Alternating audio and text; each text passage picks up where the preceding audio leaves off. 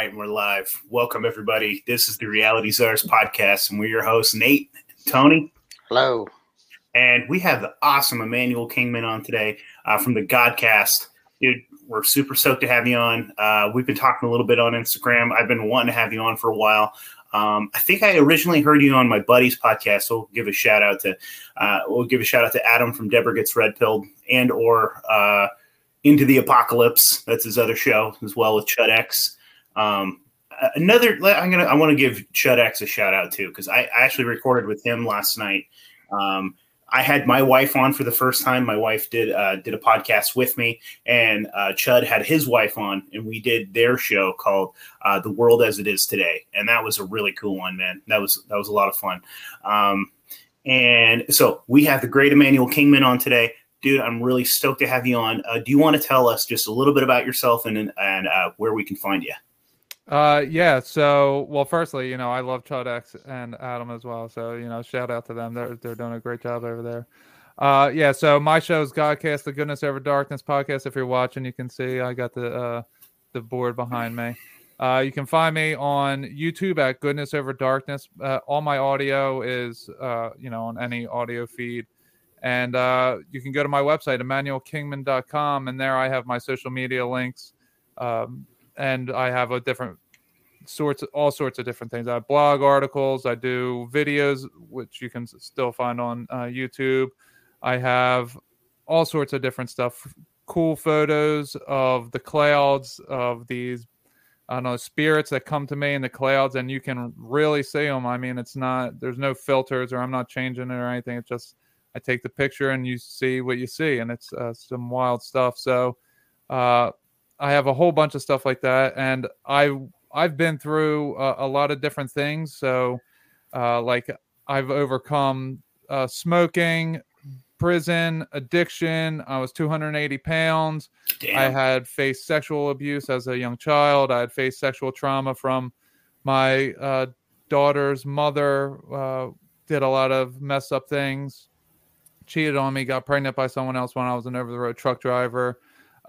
A lot of different things that I've overcome, and now I've helped people overcome things in their own lives, and it's just one thing at a time. Just God is really pushing me to continually better myself and help others better themselves. So now I do life coaching type of thing with different people. I have a Patreon, which is patreon.com/Goodness Over Darkness. I run a Bible study on Sundays at 8 p.m. It's free for anyone to join, but if you can't join and want to watch back, that's on the Patreon.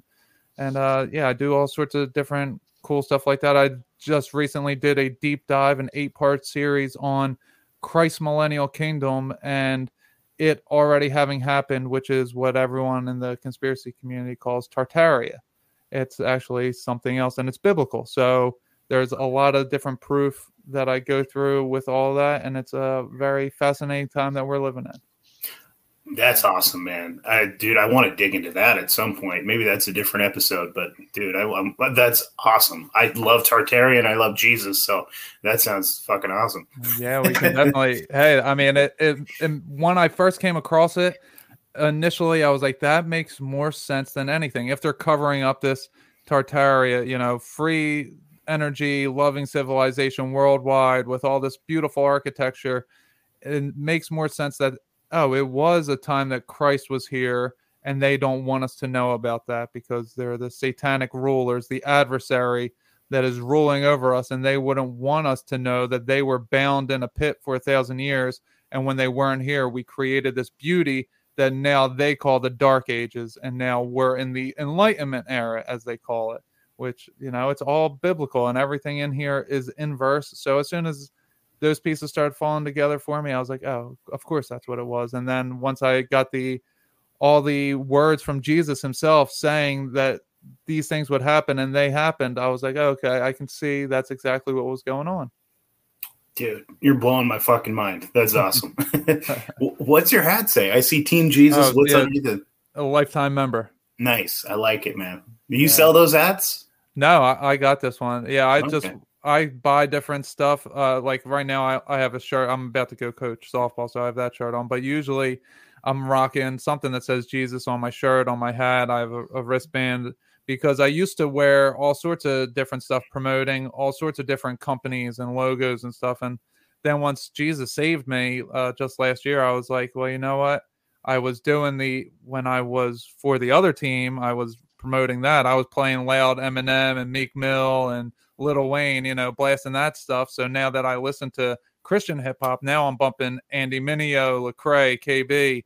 Now I'm blasting that. So it's the same with my clothing. I tried to promote him in the same way I was promoting the opposite, all those horrible things that we've all come to know in the conspiracy community. I do the same for now Jesus. So I'm openly proud of how I represent him. Awesome, man. I mean, we are called to be ambassadors for Christ. So you're wearing your logos, man. You're being a better ambassador than me right now, for sure. hey, we're all on our own journey. So, there's no judgment. Yeah. Yeah, man. I've listened to your story, I think probably on a couple different podcasts now, man.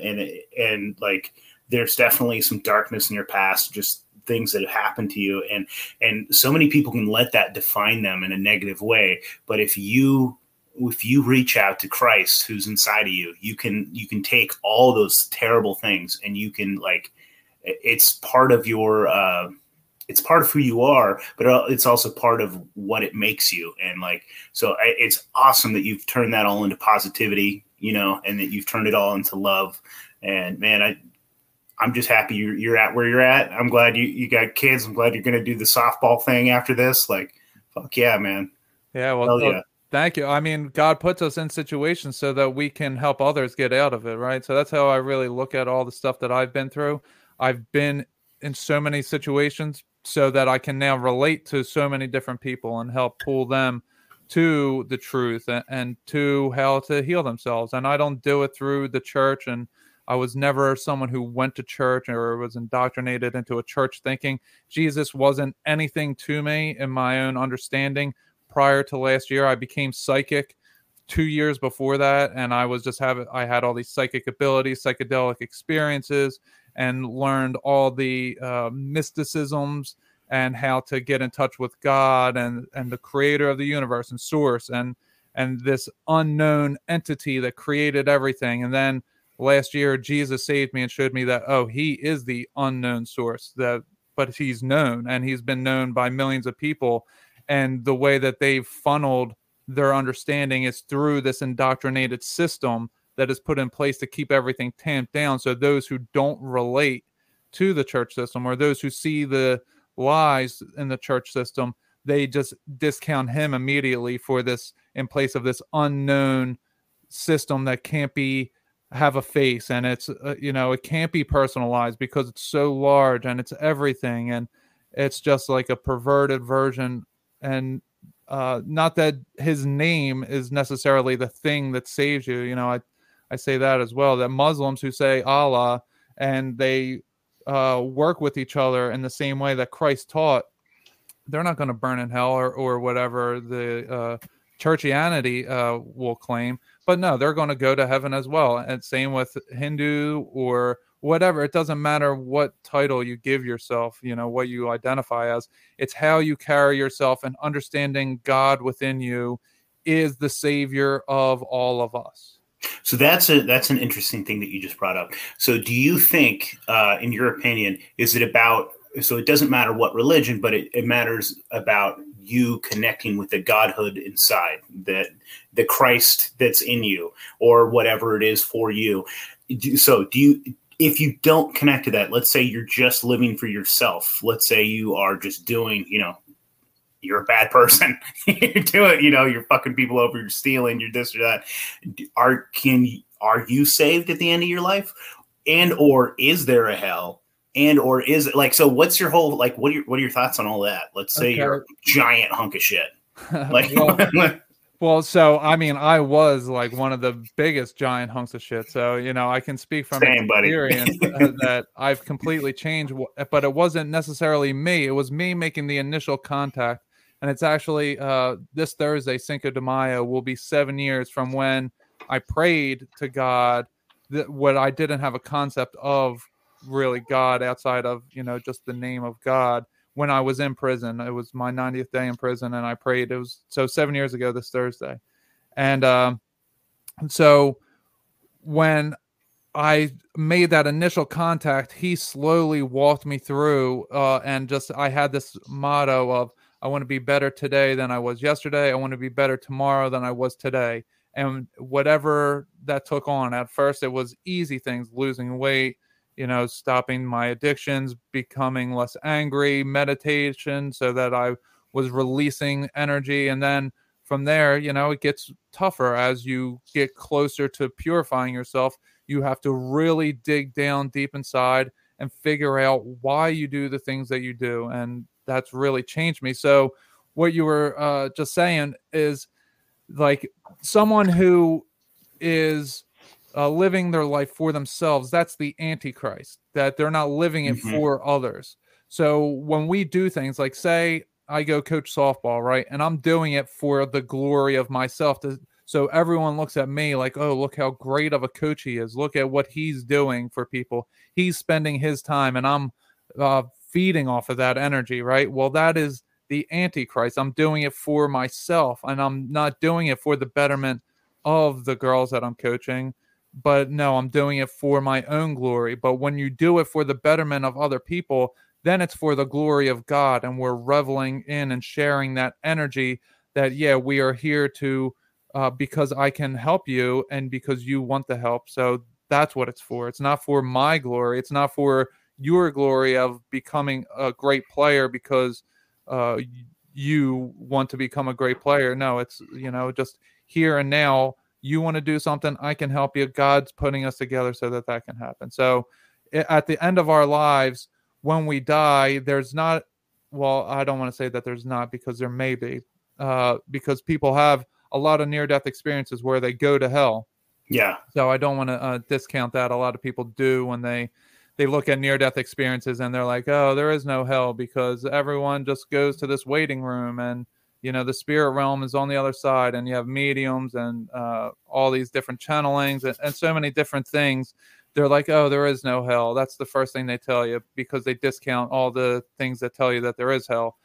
But to me, my understanding is that when we die, there's a veil here, a physical veil that is lifted, and they are on the other side, which is like a waiting room, or in the biblical terms, it's Abraham's bosom, that there's two sides to it, that you're waiting in one side or you're waiting in the other side. And we are all waiting for the final white throne judgment that comes at the end, which I think is going to be relatively soon to our time place in history, in the biblical timeline. I think that's what is going to come next.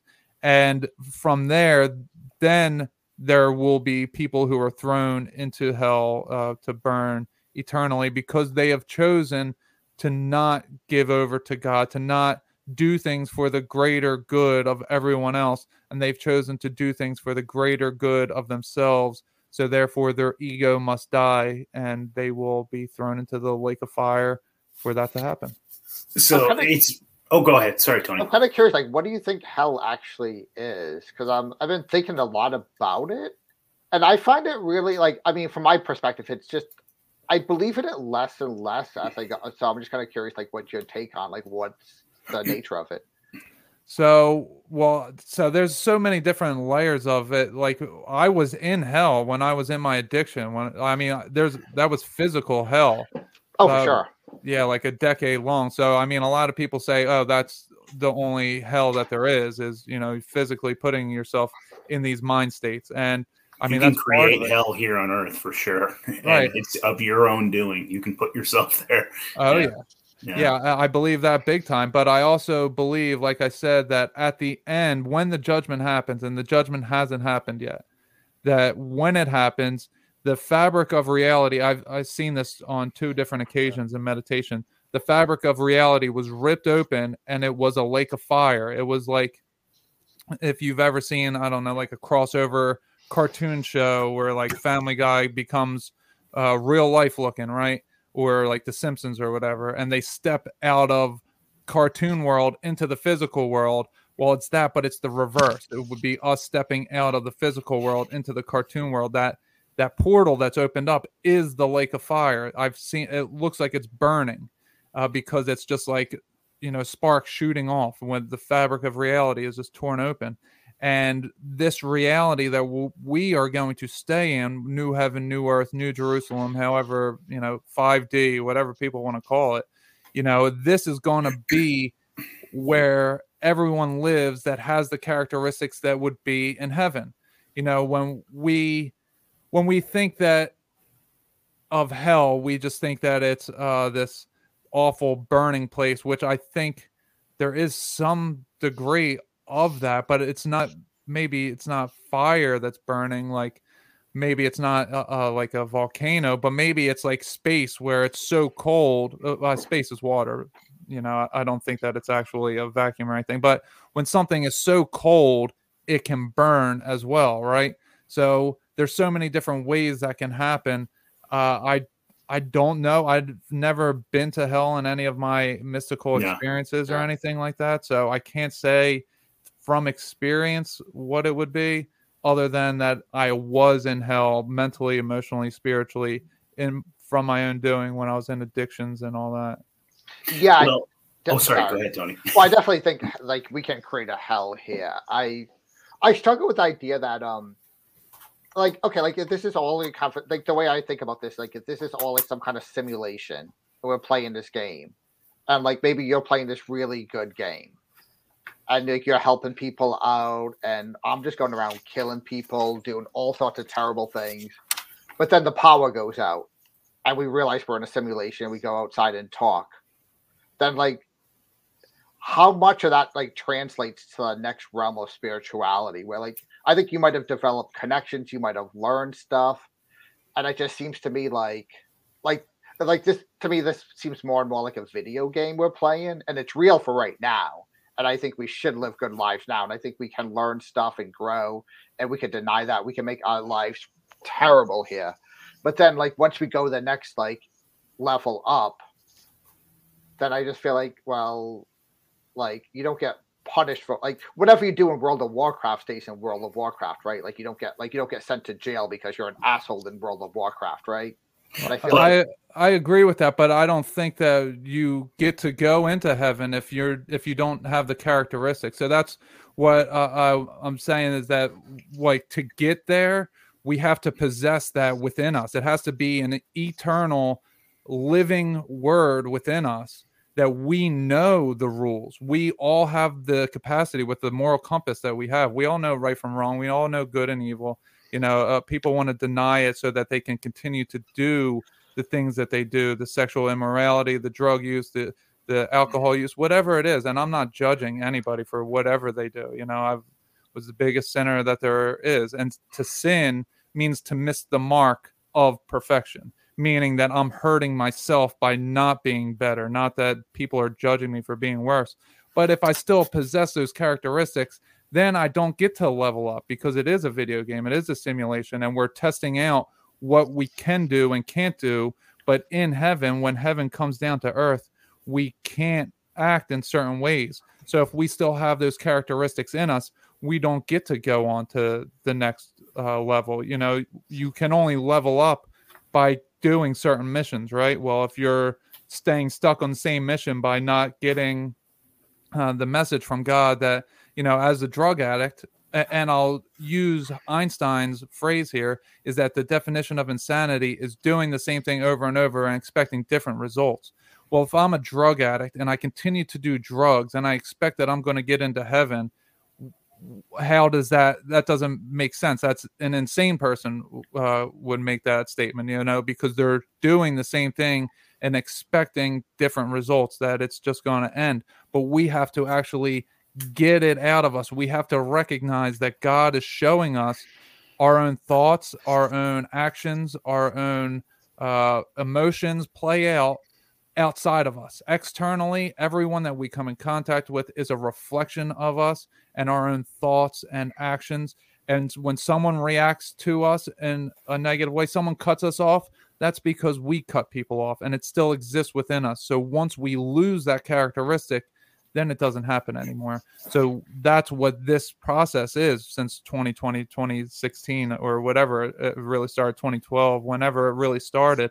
This process of purifying ourselves is getting these characteristics out of us, and the simulation is becoming more obvious so that we let go of those things, so that those things just destroy themselves, and we can then stand by and observe and let go and let them destroy themselves as we just continue on in the light of Christ. Yeah, that makes sense to me. And I think that doing the same thing over and over again, that's like causing you harm, that is definitely hell. Yeah, exactly. And it leads you to hell. So, I mean, ultimately, Tony, like what you're talking about, if this was like a simulation, like we're in a fucking giant video game, I don't think that it's the same type of, like, it's not the same type of video game concept that we think of as like World of Warcraft. Yeah. And so I think that like the creator of this game, this great, like, what's the way of putting it? Like, well, the great creator, I guess. Like, this is like to season ourselves. This is like to like teach lessons for our souls. And I think that Jesus is the builder, right? He's the carpenter. Yeah. He's the builder of everything. So that word tekton in Greek, we use it as carpenter in the Bible, but it's not carpenter, it's the builder. So like he's the builder, he's the creator in another sense. Yeah. Coder, I like that too, Tony. Yeah. Well, that's what. I think that happened today. It'll just be updated. Yeah. And I think that we're all given tools. Like yesterday, me and my wife, we went on a date. Where we were supposed to go to church, so we were supposed to be good Christians. And Highway 30 was closed because somebody had like smashed something. I don't remember what happened. So I was like, all right, we're going on a date. So we went and we got lunch, and then we went and did an escape room. And the whole, like, so that makes me feel like a simulation theory. Like we were in a simulation inside of a simulation, you know, and like you're given tools. So like internally, like you said, you're given a compass, like that's your consciousness, that's your heart, that's like your inner being. And we're given certain tools as we start this simulation, at this escape room. We're in a fucking escape room. I was doing an escape room in an escape room. And it's all internal, and it's all about intention, and it's all about following that compass and doing what you were meant to do. And it's like, so we're all given different tasks. We're all given, like, you have a backpack with different tools, and you have to discover these things inside of the room. And like, you know what I mean? And it's just, I find that 100%. Really fascinating. Well, why did those types of things explode, in the last decade?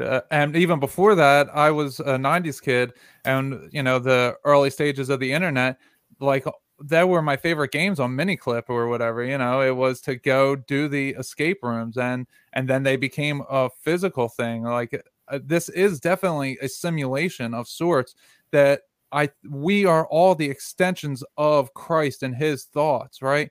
So he is the centralized figure of all of us. Now, we're all the main character of our own story, but there is, on the fractal nature of things, as above, so below, things are happening on larger and smaller scales. It's the Fibonacci spiral. It happens bigger and bigger, right? Well, on that scale of the one savior for all of us, it is Christ, and he is the centralized figure. So we are all extensions of him.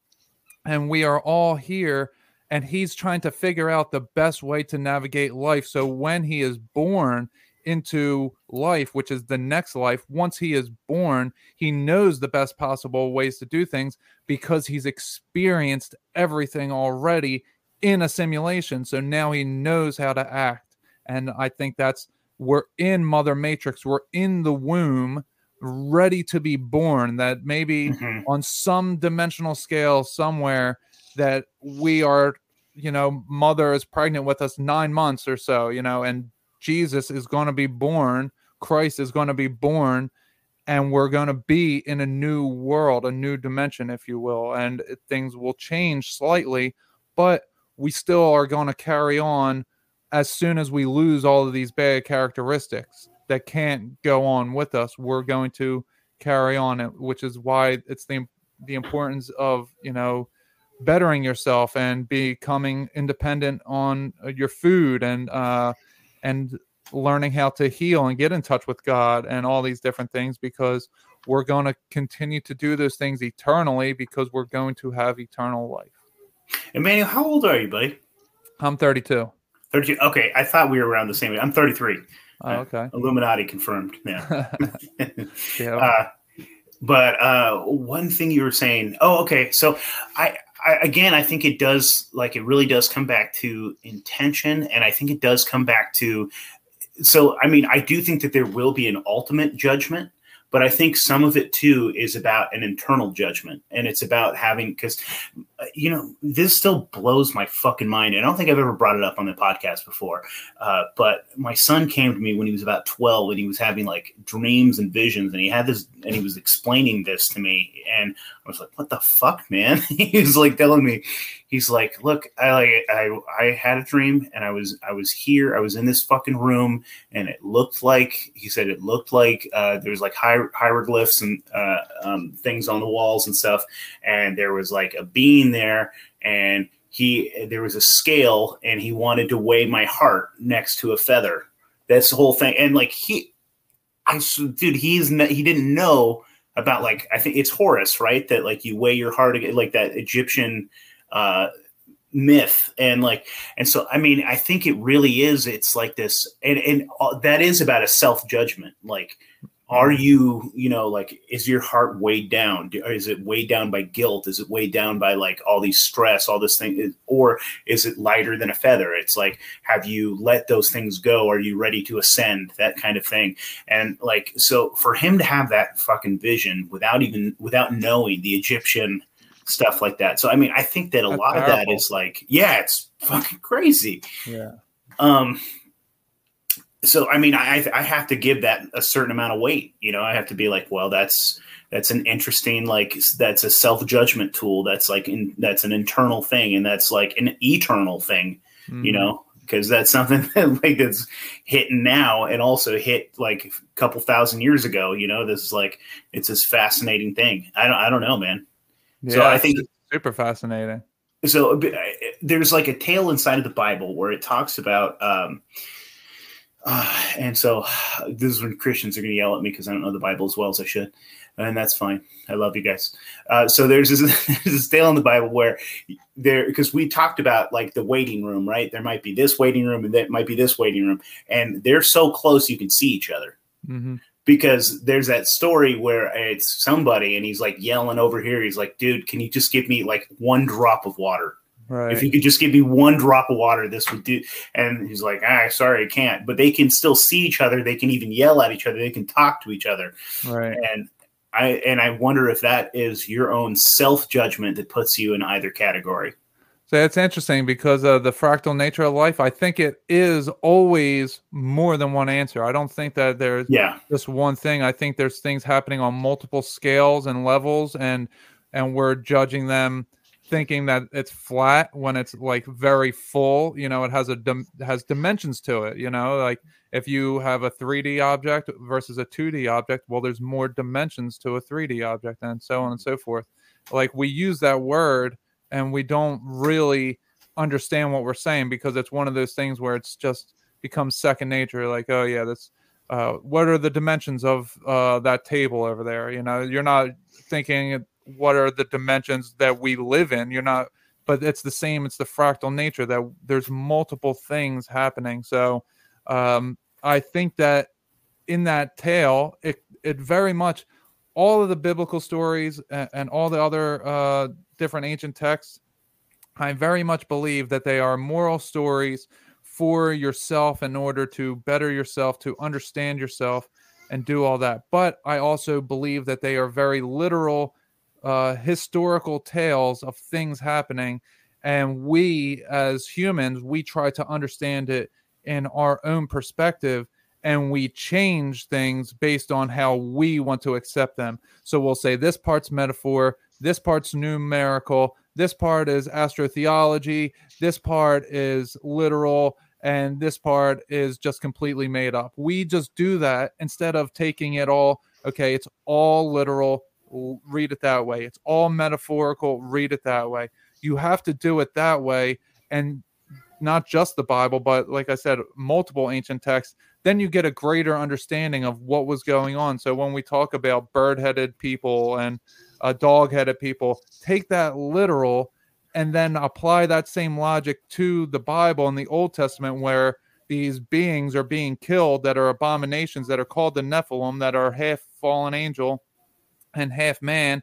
Well, then there you go. You have the bird-headed, dog-headed beings that were corrupting the DNA of man by messing with it.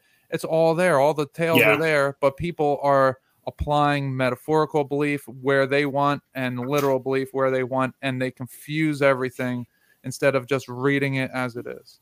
Dude, I love that connection. That's so cool. That those could have been the Nephilim. That's so cool. Your story reminds me this, like, I don't know where it's from. Like, there's this story about this guy who wants to see heaven, and he's like, he goes to some angel, deity, whatever, and they're like, yeah, we'll show you heaven, but first you got to see hell. So they go into this room, and there's this giant table. There's a feast laid out on it.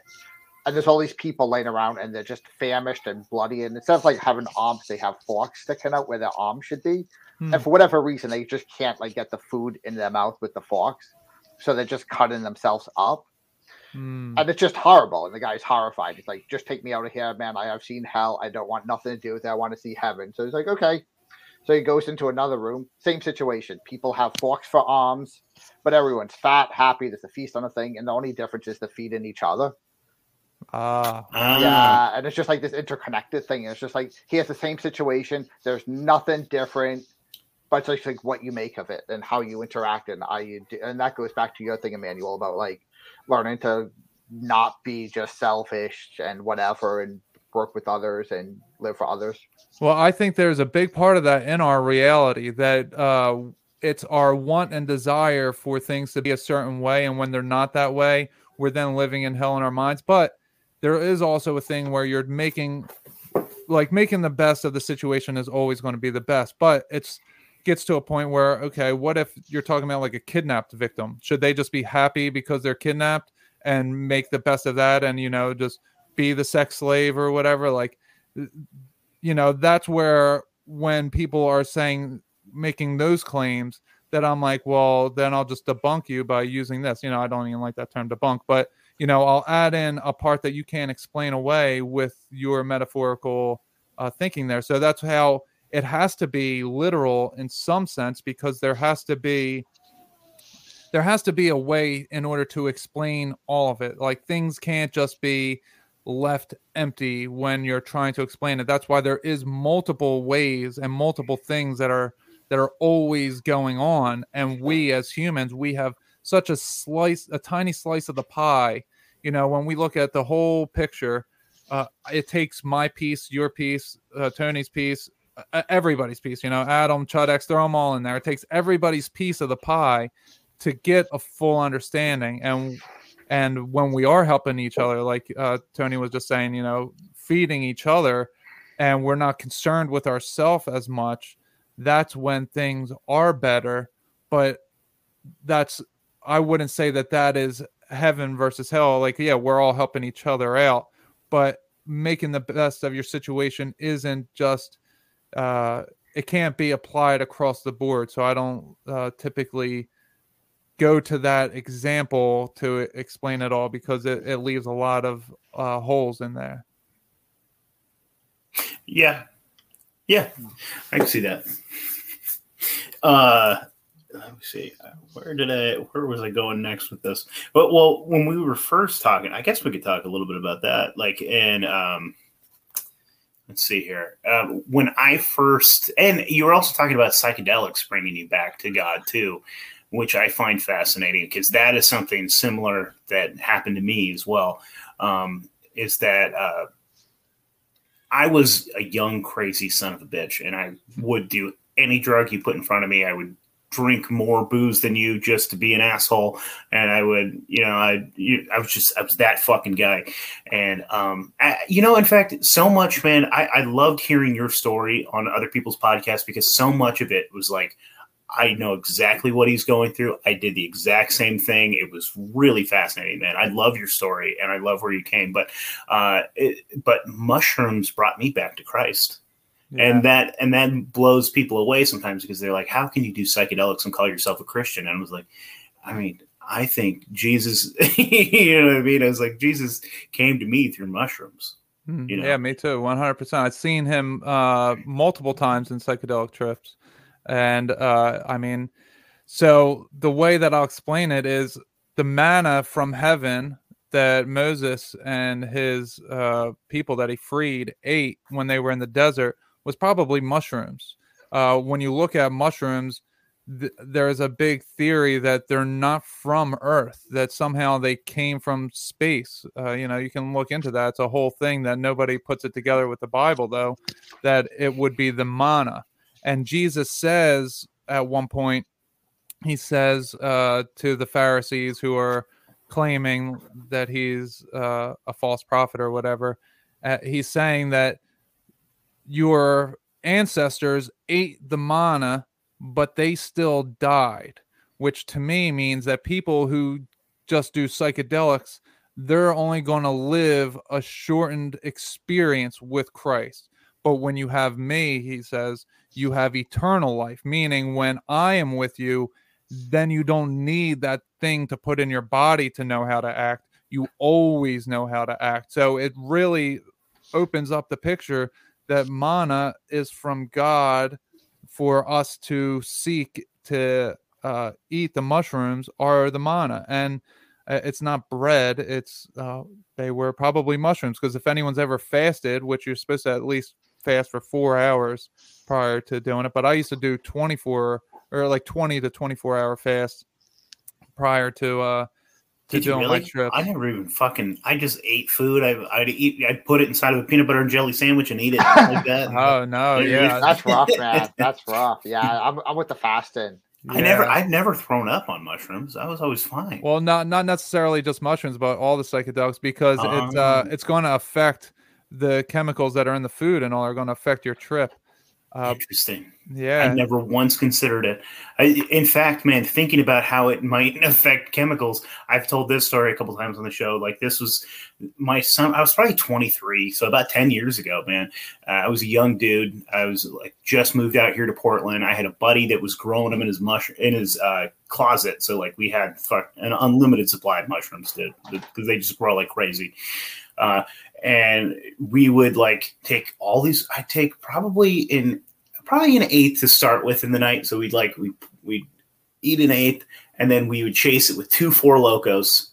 Then we jump on the fucking train, the Max, and then just go into like downtown Portland. And then we'd always end up at this little bar called the TARDIS Room. It was like this little like Doctor Who themed bar. And we do karaoke on Monday nights. And that was like our Monday night. That was what we did. And wow. That sounds intense. I would never do any of that. Dude, it was the most beautiful thing, dude. Because I was like, I was a crazy nut, but like I like found like a loving like kindness to myself in my nature through these mushrooms, because I had been like just full of piss and vinegar. Like, did you just look at me the wrong way? Well, I was just like a dickhead. And it was like, I found this like sweet nature about myself. And like, then I would start feeling like empathy towards like the homeless people downtown. And I'd like start talking with them, and it was like, hey, and like at the time I called myself an atheist, like, and then I'd be like, hey, can I pray for you? Like out of nowhere. And so then I'd start praying with homeless people, and and I would just give them a big hug. And then I'd be like, hey, you want to get coffee? And just like this whole different part of myself I discovered through mushrooms. And eventually that led me to finding Christ. Wow.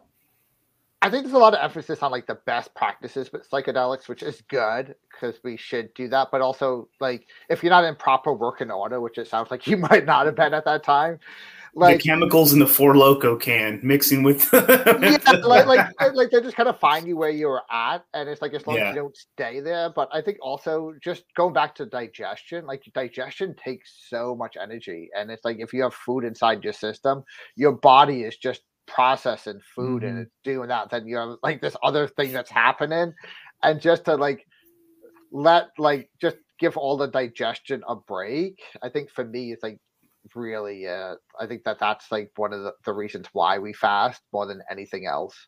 Yeah, and So when you do fast for like 20 to 24 hours, you're really not all that hungry. But when you have mushrooms on top of it, then you're definitely not hungry. You really don't need to eat. So I could see how having 40 days in the desert without food except for manna would be a great experience that you would continue to trust God. If every day or every few days you're only having mushrooms, that your body's not hungry, you're not looking for food. So and you would be getting in touch with God. So I could very much see how that would be what mana is. And so what I do want to say now, because I don't really recommend psychedelics, because what I've noticed, and for the beginning part, it was greatly helpful for me. And like you said, it got you to understand there's a different part of you. So what psychedelics do is they take you out of this world. They put you into heaven. And then once you finish, you come back. And in the Bible, it says, those who, and I'm just paraphrasing here, but those who sneak in like a thief in the night, that they are sent back out, because that's what psychedelics are doing. You're sneaking into heaven.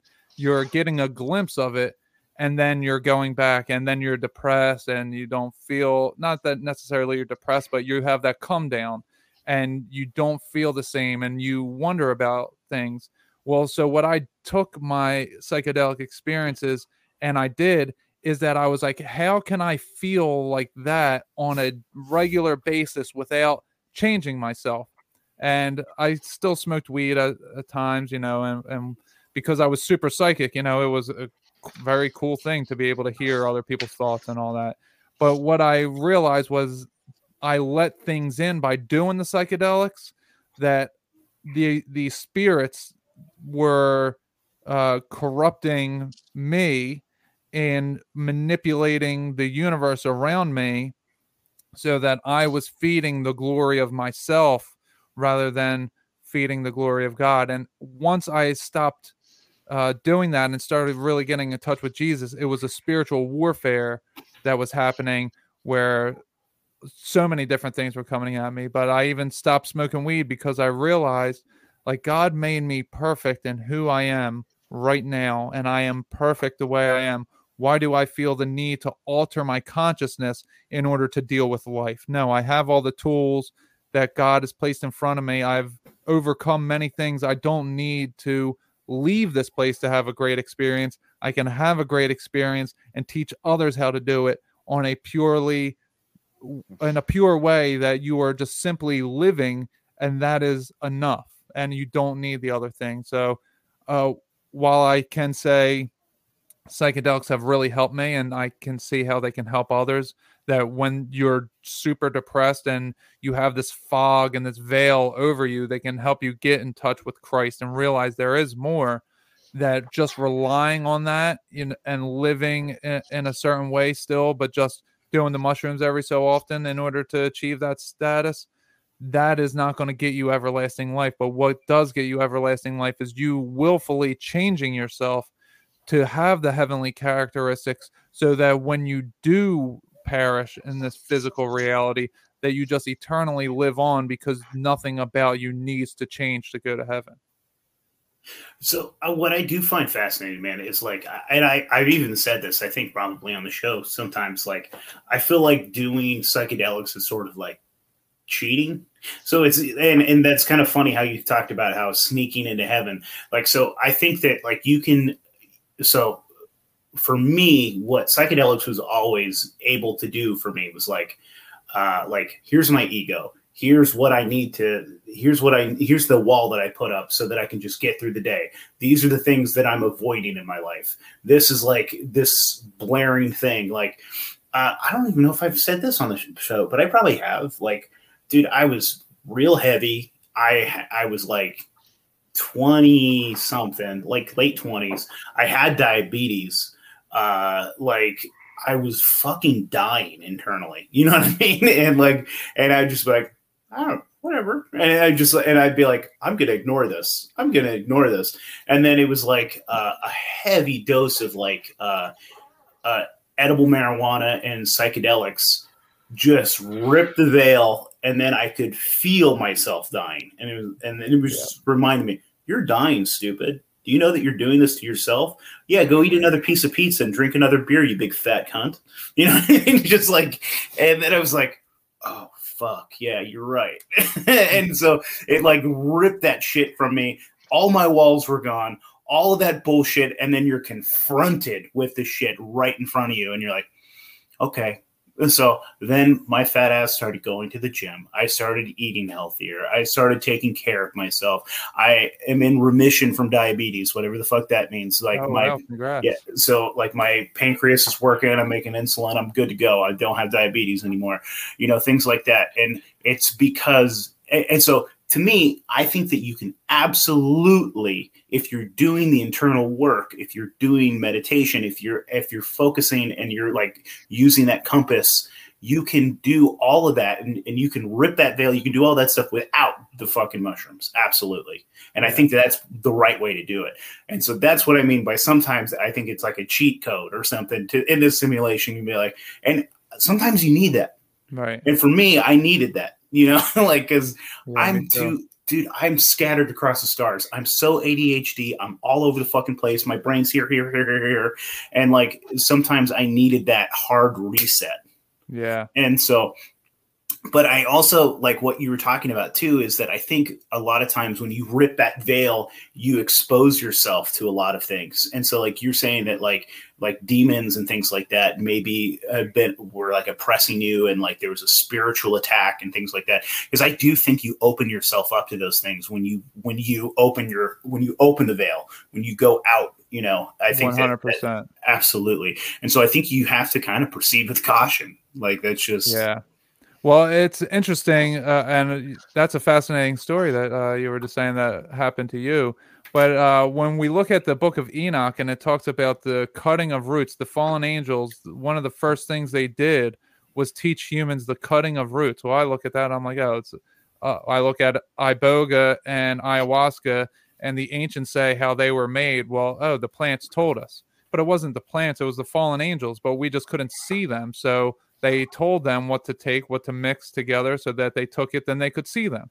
And then it's a whole different interaction. So, I mean, these spirits are always around us and they're always affecting us.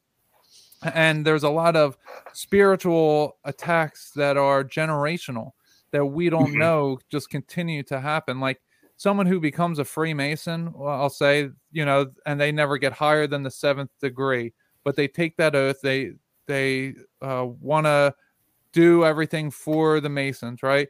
Well, what happens is their grandchild and great-grandchild starts being abducted by quote-unquote aliens and are experimented on because it's for the greater good of the Masons. And, you know, this person doesn't know what they're signing up for. They don't know what that actually means to do. But it's generational trauma, generational curses that are just continued on.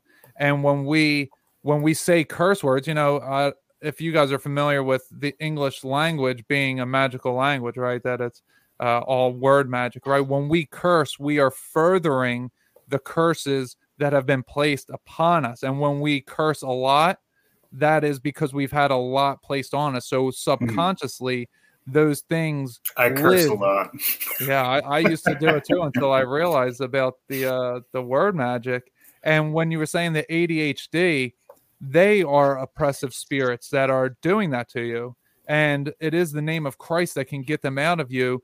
You have to be able to recognize. There was a time period about 2-3 months where I started looking into how to be delivered from spirits. And I was watching YouTube videos on it, and I was calling things out of me. And I thought like I was good. I was like, oh, okay. Like I had this grand experience of Christ saving me. And I literally threw up demons. And I'll just say real quick, I had 400 pounds of chicken and cheese. I'm a truck driver. I had that fall on me, and I landed on my root chakra. And 3 days later, this happened on a Friday. On Sunday, I then throw up. Nothing comes out, but I had more relief than ever. It was demons were released from me, and I just heard the words, Christ has saved you, or, you know, and that's how I felt, that Christ has saved me from these demons. And I saw this snake that threw me up as I thought I was throwing him up. It was like he was throwing me up, that I was in the belly of the beast and I got too close to Christ and it spit me out. And so I thought like that was it. And then that sounds like an aurora borealis, or like the snake eating its own tail. Yeah. You're throwing it up as it's throwing you up. Yeah. That's fascinating. Yeah. So a couple months ago, like I said, it was 2-3 months that I was calling things out of me, and I didn't realize I had all these things still in me, because there's these little demons then, like I was calling out the big ones, but I didn't realize I still had these little ones in me, and I would call them out, and I would have that same type of experience where I'm gagging and then I feel relief.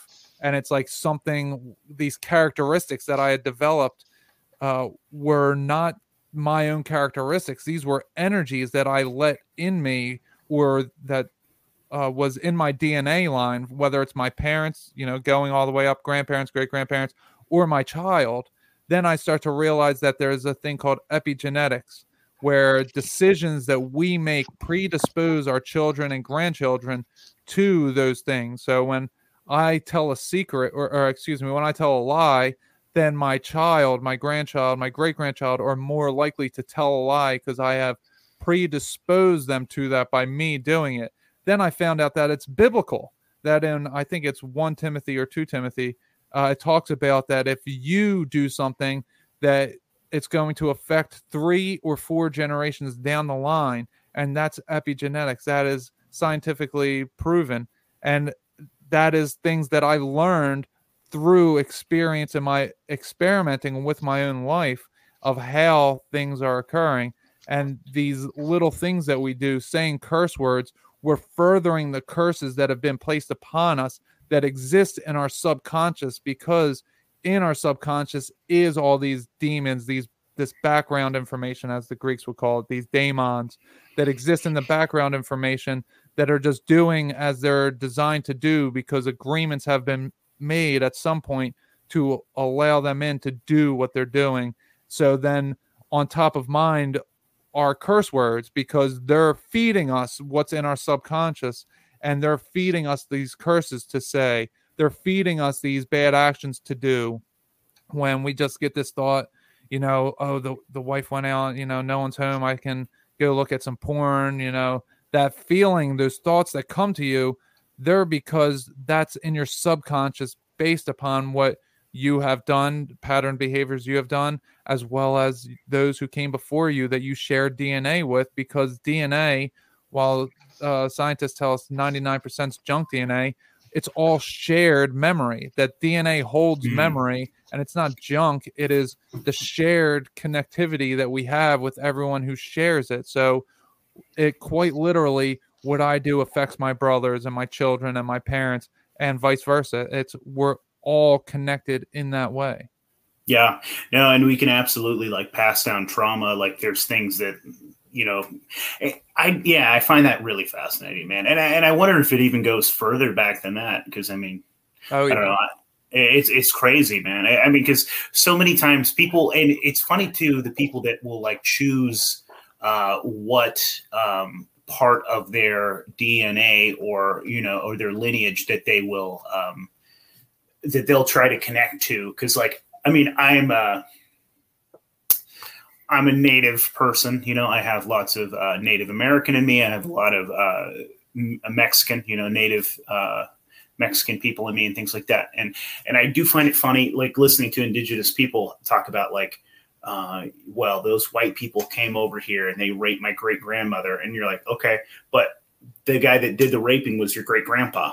So you could choose that's part of your lineage too, which is this ugly, weird thing, because it was forced upon you, but you're also part that guy. You're also this invader, it's this fucking crazy thing, man. You're part conquistador or wherever you're from, man. And because man, I've had literal dreams since I can fucking remember being a tiny fucking kid of, when I sleep, man, I'm in battle.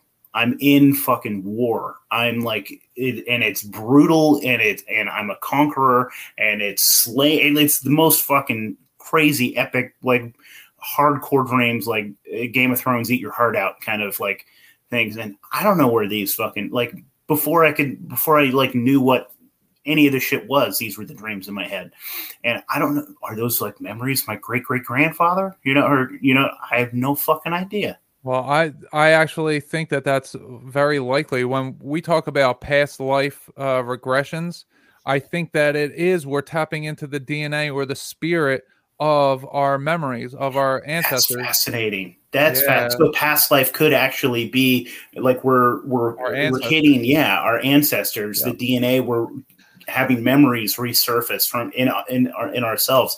That's fucking neat, man. I never thought of that. That's and the way our DNA works, it weaves in and out, right? But there's some places that DNA holds trauma memories where there may be holes there, so they're more accessible. So when someone thinks that they're having a past life memory, it's their ancestor that they're remembering, because we share the spirit. The soul resides in the spirit that resides in the body, and the spirit is like a sleeve that gets shared amongst our DNA at certain points. Like my spirit is not what my other living ancestors right now. They don't have the same spirit as I do, but dead ancestors could have had this spirit before. And now when I think that I'm having a past life regression and I'm tapping into their DNA because it's more readily accessible to me because I'm in that sleeve that they were in, well, then it makes more sense to how people have these past life experiences, but also past lives don't actually exist in the same way that we generally think of when we start to wake up and come to these spiritual understandings of life. We just generally accept like, oh, okay, that's a thing because people have experienced it, instead of really questioning everything the way that, we tell ourselves we're questioning everything, but we just accept blindly information when we start to wake up rather than question that information as well. That's super fucking fascinating, man. That's really interesting. So do you not necessarily believe in like any type of reincarnation? Do you think that what are your thoughts on that whole can of worms? Yeah, so it's tough because I think that, and the Bible says when Satan's short season is here, which I believe we are in, that the first dead would be resurrected. Meaning that those who died before Christ was here would be resurrected on earth. So I think that's the time period we're in, because we have almost 8 billion people here. And there's never been this many people before. And also in the Bible and Revelation, it says that the number of people will be like the sand on the shore, 8 billion, I think that would be metaphorical for something like that. So I think that some of us at least have lived human lives, maybe in Atlantis or something to that effect.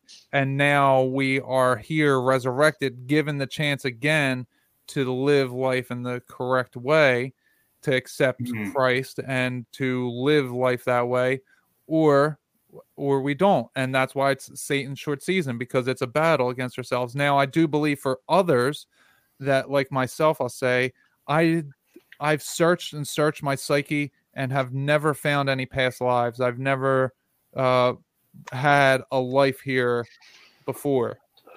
But I do believe that there's many fallen angels here, and I will include myself in this because I've reason to believe that I would be one of those people, that we are facing our own traumas that we have placed on others, which is why we face so much trauma in one lifetime, because we had to experience all the pains and ills that we caused by our decisions, by turning away from God, by falling. And our lives are microcosms of the macrocosm of what we caused. And that's why we're going through all the things we're going through. We're not signing contracts to be raped and to be pillaged. No, we are facing the decisions. We are at the point that we are facing the decisions that we ultimately made and did at one point in time, but not as humans, as beings that were higher dimensional, that we fell and then became humans and have to face life and die like men in order to see the issues that we caused everyone else. Interesting. So you think that we might be spirits of fallen angels? Yes, absolutely. Interesting. I feel like if you look at the way that media like changes our nervous system, we see so much of reality now that we haven't seen within like 50 years ago. Like you'd hear a story on the radio, but now like literally like you could watch someone like TikTok a war in Ukraine or Yemen or whatever. Probably not in Yemen, but like, and we're just getting all this information. And on some level, like our biology doesn't understand this isn't happening to us if we're submerging ourselves in it. And this technology is just going to get more and more like, we're going to go and fight a war in some VR space within like 10 years. So we're just going to put our nervous system through all of this stuff. Yeah. And we're going to go through all sides of this. Like we'll be the oppressor, we'll be the oppressed. Like we'll be like, I'll kill you, you'll kill me. We'll like everyone's going to have everyone else's experience. And it's all going to blur. And I don't know where I'm going with this, but I kind of feel like that kind of resonates with you a little bit. Yeah, well, so I think that like what we're doing right now is we're communicating through interdimensional devices. That these black cubes that we're talking through, you got your TV, cell phones, laptops, computers, whatever. They're black cubes, and these are the black scrying mirrors that John Dee and Edward Kelly used back in the 1500s. These are the devices that Aleister Crowley was trying to communicate with Lamb, that then Jack Parsons and L. Ron Hubbard did the Babylon working to create the rip in time and space to allow Lamb and his buddies called the Greys to come in that crash of Roswell in 1947. And they have designed technology. They have given the technology to the humans so that we would create these interdimensional devices so that they could come through and bring this black goo to physical life.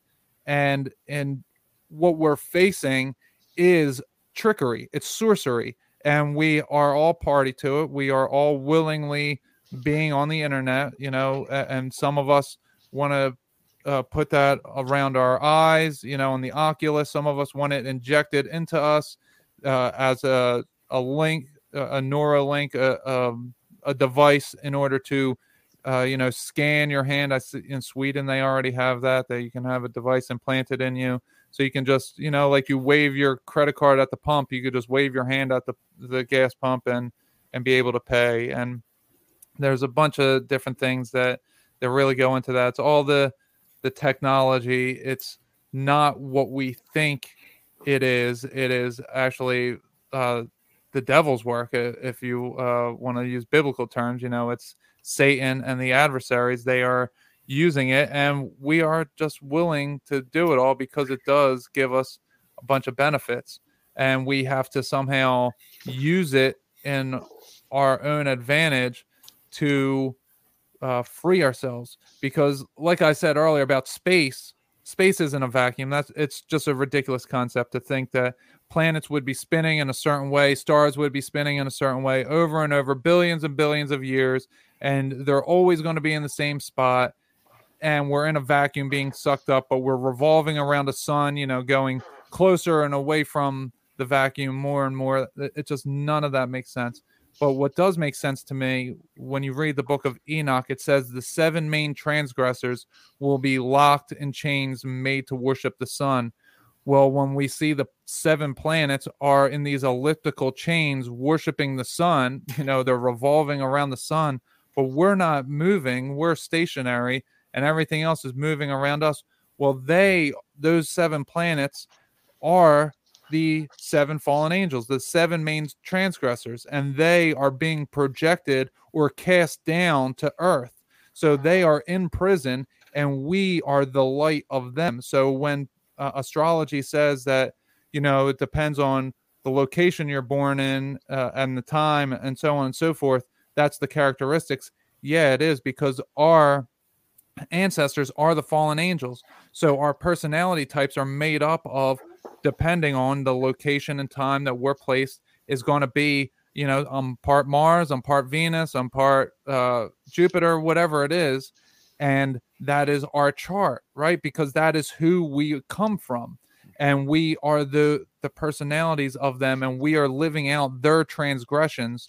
And once we all get that all figured out, that's when we aren't locked in place, because the ancients called the planets the wandering stars, right? Because they were the watchers as stars that were watching the earth, and then they wandered out of their position, and then they were then locked in chains and made to worship the sun. So it's all the information is told to us, but it's just inverted and perverted so that we don't know the truth of it. And we're like, oh, it's space, it's a thing you can go to, it's air. But no, it's water. We're in a bubble. It's not round earth or flat earth. There's a round dome that goes around us, and we're on the flat surface in the middle of the atmosphere, the outermost sphere. It moves around us, and it's all explained in our magical English language. Super fascinating, man. Yeah. And I whatever the fuck space is, whether it's liquid, whatever it is, I don't think we've ever been there for sure. And I don't think we can. I don't think we can. I don't think that, I think that there is like an outer hull, or we have, the atmosphere, and I don't think we can get through it. And that is fascinating, man. So one thing you were talking about that sparked my interest, because I love talking about interdimensional beings, and I love talking about, and the correlation between interdimensional beings and technology, because I really think that there is this weird big connection. And this is like the theory that goes through my head is that there are these interdimensional beings, right? They're parallel to us in a reality that we can't necessarily tap into easily. And I think that there are malevolent ones, and I think that there are benevolent ones, right? I think that, there's angels, demons, there's God, there's Satan, there's this.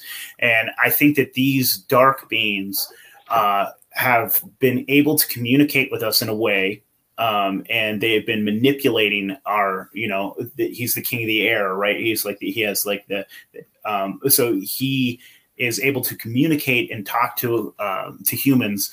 And I definitely think that the elite have been in communication with these dark beings for a long time. And that's their God. That's the Luciferians. They think that they have, they're bringing light when they're not. But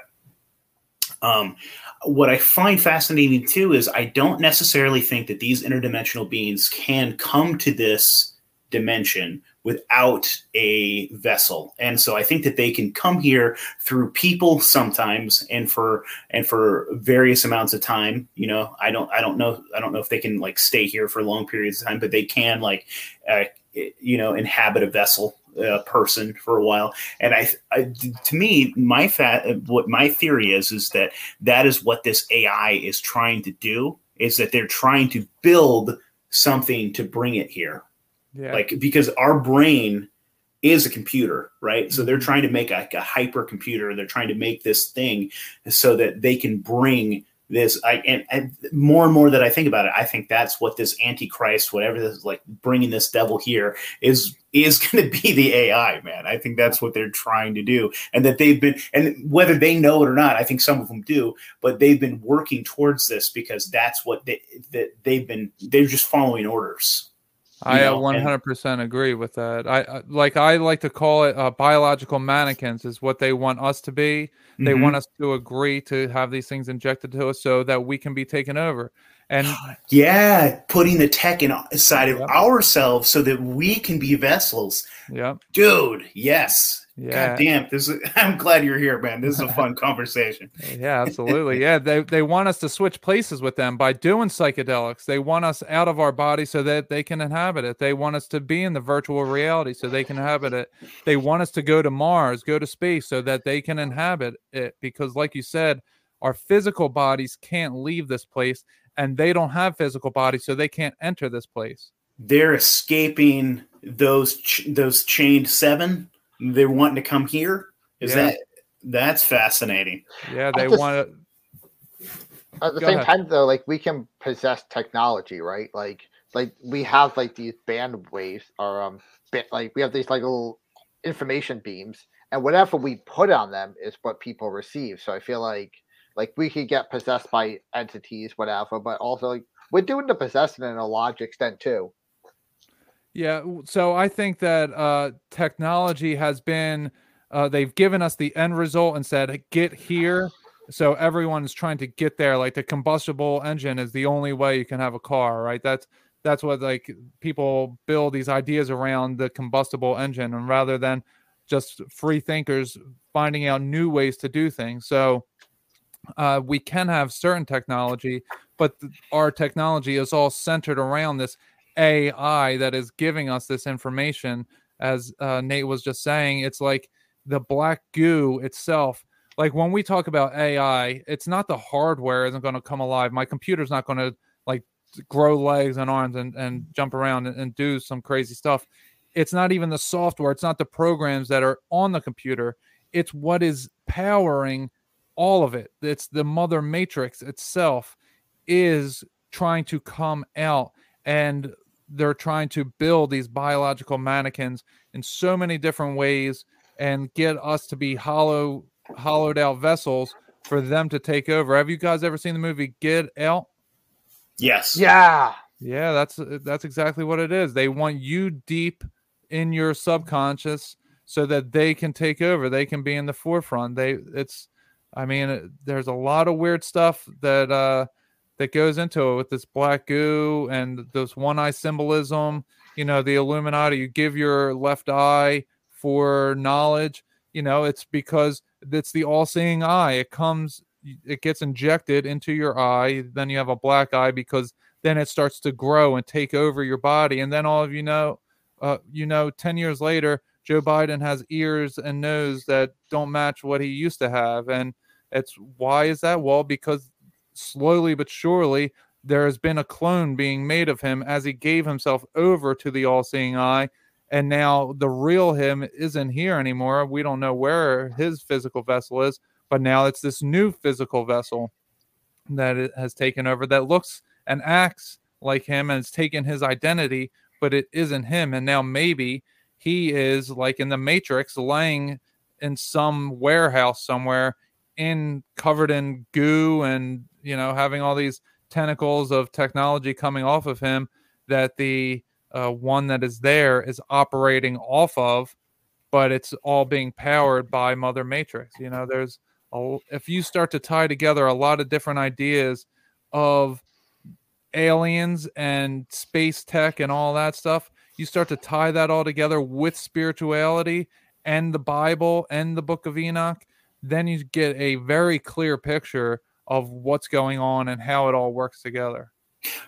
So I have another quick question for you because, dude, I keep seeing things like this. So what you were just saying was that what I liked was you're talking about Joe Biden, how like maybe, I don't know, maybe he's being stuck in stasis right now, and maybe they could be projecting. I have no fucking idea, man, because I do think about this. Have you ever watched Black Mirror?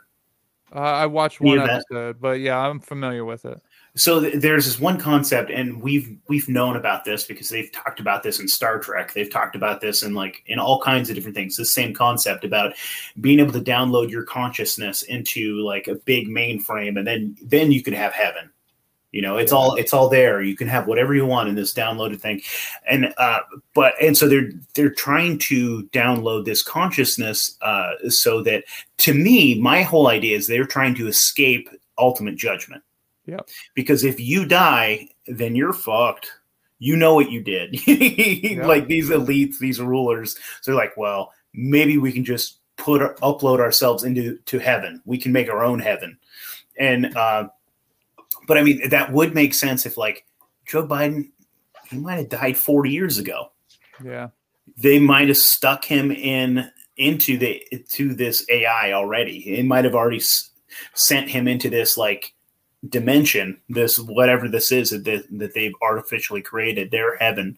I mean, because I think about like all these different, like that old prince that looked like he was on his last leg, that what's his name, I can't think of his stupid name, but the Queen's husband that just died, people like him, Jeffrey Epstein, like did they really kill him? I mean, they probably uploaded him and then killed his physical body and things like that. Well, even look at like rappers, Eminem, Lil Wayne, and Rick Ross were all on their deathbeds, and then all of a sudden they're very different when they come back, and they're not claimed to have an NDE or anything. Well, was because the real ones died and the clones now took over? Is that what happened?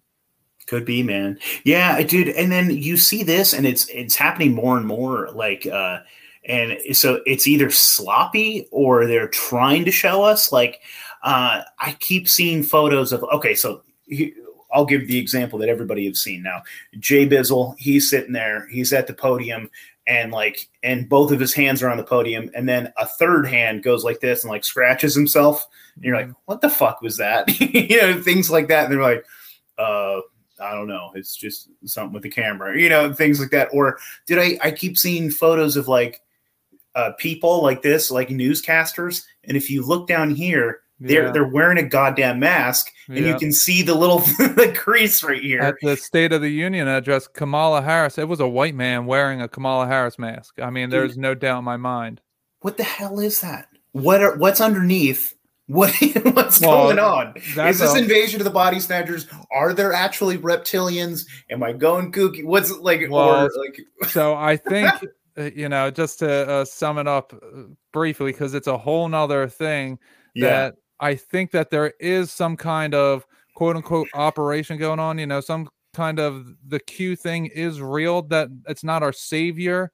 That there is some kind of battle going on behind the scenes. I mean, seems kind of obvious that there's something very strange, like you're saying. Something. So I think that to trick the AI, there is something, and I'm not saying it's good or bad. I don't put my faith into anything external, especially Trump and Q. If you guys seen my 8-part series, I call them out as the Antichrist coming back is through them. So interesting.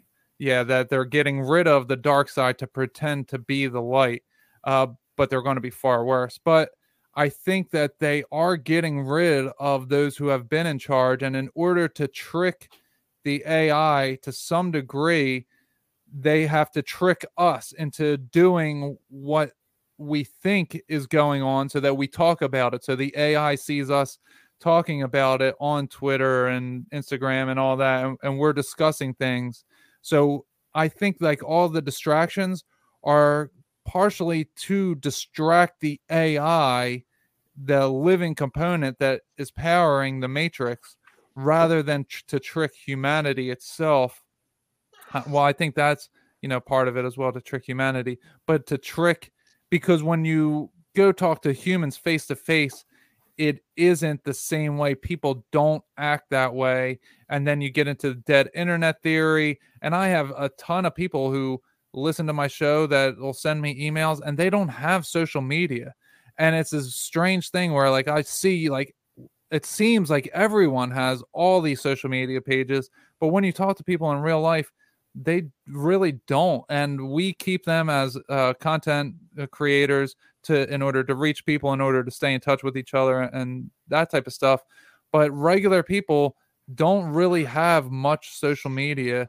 And it's, I think it's tricking the Matrix itself so that it thinks that nothing is happening or the same thing is going on, that the Matrix is in charge, when in fact it isn't. I think that there is, I think God is in control ultimately, but I think that this Luciferian side is taking out this satanic side, and that this Luciferian side is going to like present itself as these conquerors of evil, and what they're going to offer is going to be far worse. And it's Elon Musk, it's probably Kanye, it's probably Trump, it's probably Putin, all on the same type of team versus, the Hillary, the Obama, the Biden, all those, Mark Zuckerberg, Jack Dorsey.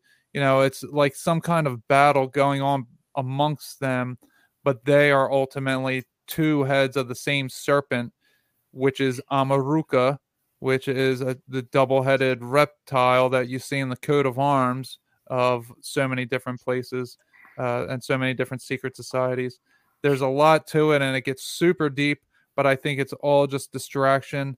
And it's a distraction to themselves too, because they Yeah. think they're in this absolute battle over the world, and they don't realize that they're just pawns as well. Yeah, They're just following orders of this deeper, darker thing. Yeah, And they're all fallen angels who followed Satan well, when here. devil wins, I'll be in charge. You know. Yeah, exactly. They're all competing for top spot, but Satan is just throwing them to the wolves now, because Satan is going to take charge, or the Antichrist, whatever, is going to take charge, and is now throwing out the pieces, cleaning up loose ends. Anything that is too obvious, like Bill Gates had to be gone, but now Elon Musk is the savior, right? It had to work that way. But they're competing factions that are like brothers or siblings that are just competing against one another, jockeying for position, when ultimately God is going to get rid of all of them, and they're just wasting their time. Yeah. Fascinating, brother. We could have like 10 more conversations. I want to have you on again to talk about Tartaria. We can talk more of this shit later, but we're getting close to your out. So, brother, we appreciate you. Thank you so much for coming on. This has been a long time coming. Have been needing you. Anytime you guys, want to link back up, just let me know. I'll definitely come on, and I'll get you guys on my show. I'm not recording at the moment too much for my show, so once I get my schedule all worked out, my new schedule worked out, I will definitely hit you up to bring you on my show. Absolutely, brother. That sounds like fun. So do you want to throw any more little last minute plugs? Tell people did you say you have a Patreon? Yeah, patreon.com/goodness over darkness, ImmanuelKingman.com, Goodness Over Darkness on YouTube, and Godcast of Goodness Over Darkness on any audio platform. And you can find all my social media links on my website. They have their own little tabs in the top right corner. So go check all that out. Awesome, brother. Thank you. I'm going to hit the outro and hang on just for a little bit. All right.